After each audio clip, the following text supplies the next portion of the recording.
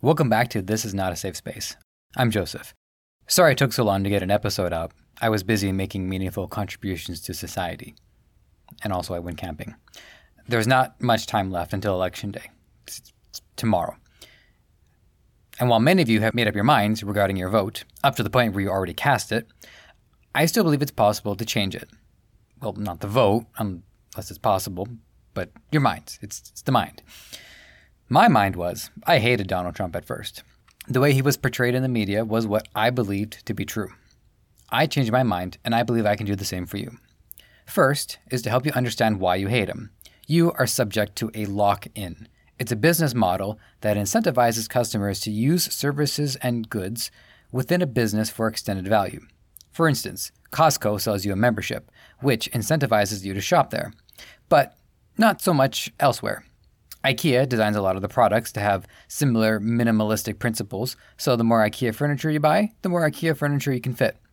Netflix charges you a monthly fee, making you less inclined to watch elsewhere. Google has a myriad of services that interconnect with one another, and so does the Adobe Creative Suite.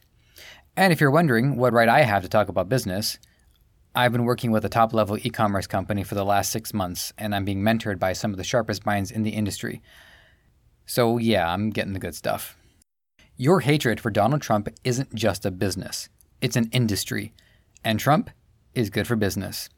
By leveraging your hatred of him, you are incentivized to consume media that also is negative towards him, which are most news networks, every late-night show, Twitter personalities, artists, comedians, and so on. And what's alarming is that they can use your hatred of him to convey some of their own ideas. For instance, when Stephen Colbert talked about socialism on his program. I'm not here to take up a position on it. It's a contested one. But knowing that you who hate Trump are receptive to the ideas of people who also hate him, they can use this as a way to further facilitate their other ideas. This goes in the other direction too. People who like and support him, like I do, are more inclined to consume media that is either Trump neutral or Trump positive. The difference is, all the mainline institutions have churned us out. I'm not going to subject myself to SNL or late night TV. I understand that, this is what happens to politicians and media, especially an outsized personality like Trump. I'm just not a sadist. And it's not like Trump negativity is relegated only to Jimmy Kimmel. It's all over the place. Lots of my friends on Facebook and people I follow on Twitter are Trump haters. And I understand, but I hope you can understand, I can only absorb so much negativity before I need to balance things out. I think a real missed opportunity here creatively is not to portray Trump as a villain all the time, but to see him as a flawed hero, which would contrast the greater villains in the world. But oh well. Now, the lock-in point, I bet for most of you, was the Mexican rapist thing. You think he called all Mexicans rapists. But that's not what he said. What he said is that when Mexico is sending their people, they're not sending their best. Some, I assume, are good people. Look it up for yourself, and you'll see the difference. These media outlets want you to believe he said all Mexicans are rapists. Now, in fairness, it's a comment less poised than Obama, but Trump is right. MS-13 alone has taken advantage of the flimsy, ramshackle barriers dotting the border to cause havoc, kill, traffic drugs, and traffic people, and yes, rape innocent people. From townhall.com. The Department of Justice announced the arrest of nearly 24 MS-13 gang members this week who are connected to horrific murders carried out in California. Victims were hacked to death with machetes and in some instances had their hearts ripped out. Another one from Town Hall. 2 illegal aliens, one who came to the U.S. in 2015 as part of a family unit, and the other unaccompanied in 2016, were released by the Prince George's County Police Department after being charged with attempted first-degree murder and other crimes. Upon release, they killed 14-year-old Ariana Funes-Diaz and dumped her body in a creek. Prince George's County is a sanctuary for illegal aliens. Both are members of the extremely violent gang MS-13.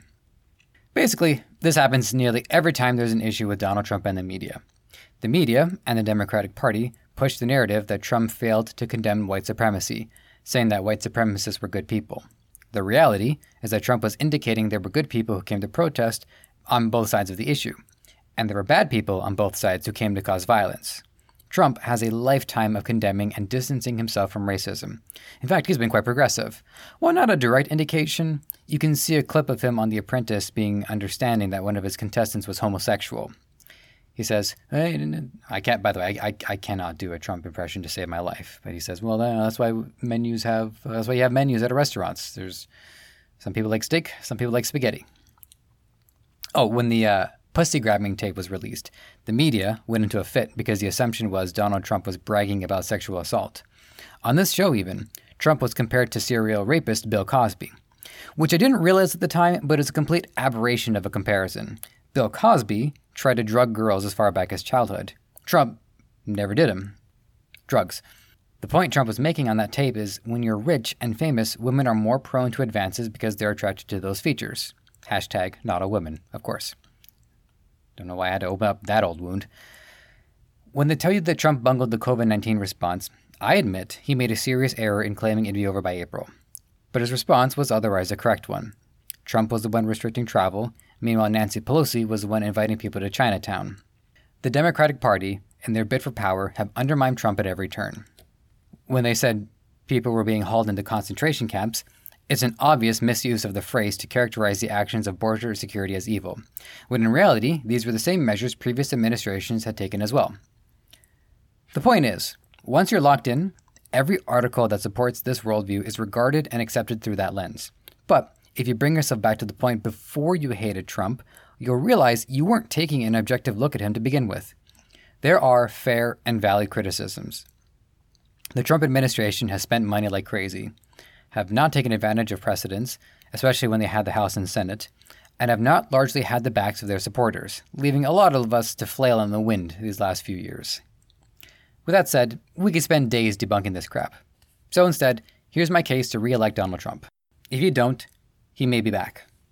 With a national narrative surrounding voter fraud on both sides, Trump could claim that his loss was illegitimate, spurring him to continue campaigning for re-election. Trump could run again in 2024, and again, until he serves a second term. You think electing him may be the end of it, but that could not be the case. And it certainly won't be the end for you anyways either. You won't let Trump supporters live it down.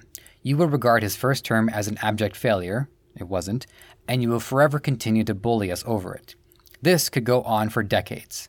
The swiftest way to end it is to let Trump serve a second term. Let him finish the wall. He has secured funding through the Pentagon budget, and the wall is rapidly being constructed.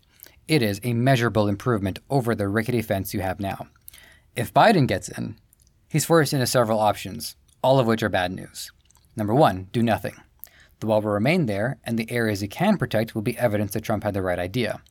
Number two, take it down, and cost more money for something that, absent Trump, works. And number three, finish the wall and admit it was a good idea. Either way, the best thing to do is to finish the wall. Trump is taking on human trafficking in a big way. According to 1600 Daily, President Trump has joined law enforcement officers to fight for the voiceless and end the scourge of modern-day slavery in our country. U.S. Immigration and Customs Enforcement, which Democrats have called to be abolished, has arrested more than 5,000 human traffickers over just the past 3 years. In 2018 alone, more than 23,000 human trafficking victims were identified in the United States. Of these victims, 65% were women. More than 1 in 5 were children. Last fiscal year, ICE initiated 1,024 human trafficking and forced labor-related cases. These actions led to 2,197 criminal arrests, nearly 700 convictions, and ultimately the rescue of more than 400 victims. Human trafficking is the single worst plague on our race. And while Trump is not the first administration to combat it, his administration has taken unique lengths to resolve it. From CNN, of all places, President Donald Trump signed an executive order on Friday to combat human trafficking in the administration's latest effort to curb the practices. The order creates a new position within the Domestic Policy Council, which will solely be devoted to combat human trafficking. The position has not yet been filled, but an administration official told reporters prior to the event that there is no doubt we will pick someone very good for the position. Another article from Daily Caller. Today, AG Barr announced $100 million in grants across the country to combat human trafficking, the largest amount from federal government in history. A tweet from the DOJ read about today's announcement. Funds will support state, local, and tribal jurisdictions, victim service providers, task forces, and research. What I want to read for you next was an email that I had sent to one of my clients. I just had finished editing an episode of theirs, and they said on their show to vote Joe Biden. Now, principally, I may not agree with what you have to say, but I will clean it up and make it sound nice. So what I want to show you was the email exchange, because what I'm going to be able to present are some points that I had made in regards to what I'm talking about now. Yeah, I was pretty proud of the writing too, so I didn't want it to go to waste. Speaking as an outsider looking in, I would take Trump over Biden in a heartbeat. Biden is compromised. Most media platforms have been trying to hide this, but he's been leveraging his position in politics the last half-century to enrich himself. His cracked-out son Hunter left a laptop full of damning evidence at a repair shop and never claimed it. The FBI ended up withholding the evidence so that it wouldn't impact Trump's impeachment. I had the evidence chambered if you're so inclined, but there's some sensitive material, so I hesitate to link it outright. In fact, I didn't want to say any of this, but politics are a cruel and necessary evil. I'm sorry. I'd hate for this to cause a rift, but I'm passionate about the USA and care deeply about its well-being. So the bigger risk is to not say anything. Biden is bad, bad news. And then she responds, and of course I'm not going to call them out by name. I just wanted to make sure that you hear what they had to say as well. As for Trump versus Biden, they both suck, but I believe that Trump is far more dangerous. He's reckless, has no filter, is honestly pretty dumb, and is extremely narcissistic, like to a damaging degree. The fact that the U.S. has essentially regressed 50 years in the past 4 is horrifying. I see Trump as a human rights problem and see Biden as a political problem. One is clearly more pressing. When lives are at stake, bracket immigrants, people of color, LGBTQIA plus folk, the climate. I don't like our options, but having lived for the past 4 years here, I can very comfortably say I will support anyone that can remove him from making decisions. No rift caused. My partner and I are very open-minded, though we do lean liberal. And we agree that Biden is a shitty choice. We would both rather have Bernie, to be honest. But your points are valid. It's just that we see Trump's antics and decisions as way, way scarier and damaging. With how things are here, I honestly think civil war could break out again if he gets elected a second time. And what I say in response. I'm libertarian myself. My lawyer observed that about me. And if my lawyer thinks I'm libertarian, I ain't fighting her on it. Out of everyone on the Democratic Party, I would be more inclined to support Yang or Gabbard, maybe Buttigieg. With strong-arming everyone to bow out and let Biden take the ticket, it shows that big money still runs things. And that money is coming from China. Chances are China will be running the country more than Biden will. When it comes to human rights, China is as bad as it gets.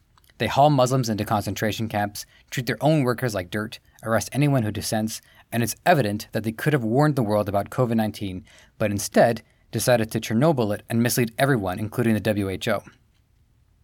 And that's assuming they didn't release the virus on purpose. China aside, given the disparity between far-left principles in the Bernie camp all the way to left of center where Biden falls, some part of the voting contingency will get ramrodded, and I suspect it'll be the Bernie group. They were punished once already by running Clinton, and now they're running an older, male, less coherent Clinton, and I have a hard time believing they learned anything. As for Trump's destructiveness, I disagree. I think he conveys that image as a means to scare enemies of the country, but, as collateral, ends up scaring half his own people. I feel for you, but the other half are just as scared of elite power structures that will gladly keep us locked down for another 10 years if they have their way. I still remember the last Republican in office started 2 wars, both of which could have been avoided. They knew about 9/11. They knew about 9/11 and let it happen, like they did with Pearl Harbor to get involved in World War II. And then they lied again about WMDs in Iraq. Won't be any love lost for Republicans by me. There weren't any major conflicts on that scale under Obama, but a lot of his actions went unreported because he was a media darling. Check Operation Fast and Furious. They secretly sent weapons to a Mexican cartel to help cull their rivals. And it ended up backfiring and costing innocent lives. Apparently the guns ended up in Bataclan, Paris, but I'm not 100% on that. Thing is, both parties just scratch each other's backs all day and destabilize countries that don't play ball, like Libya. Trump is enemy to both parties.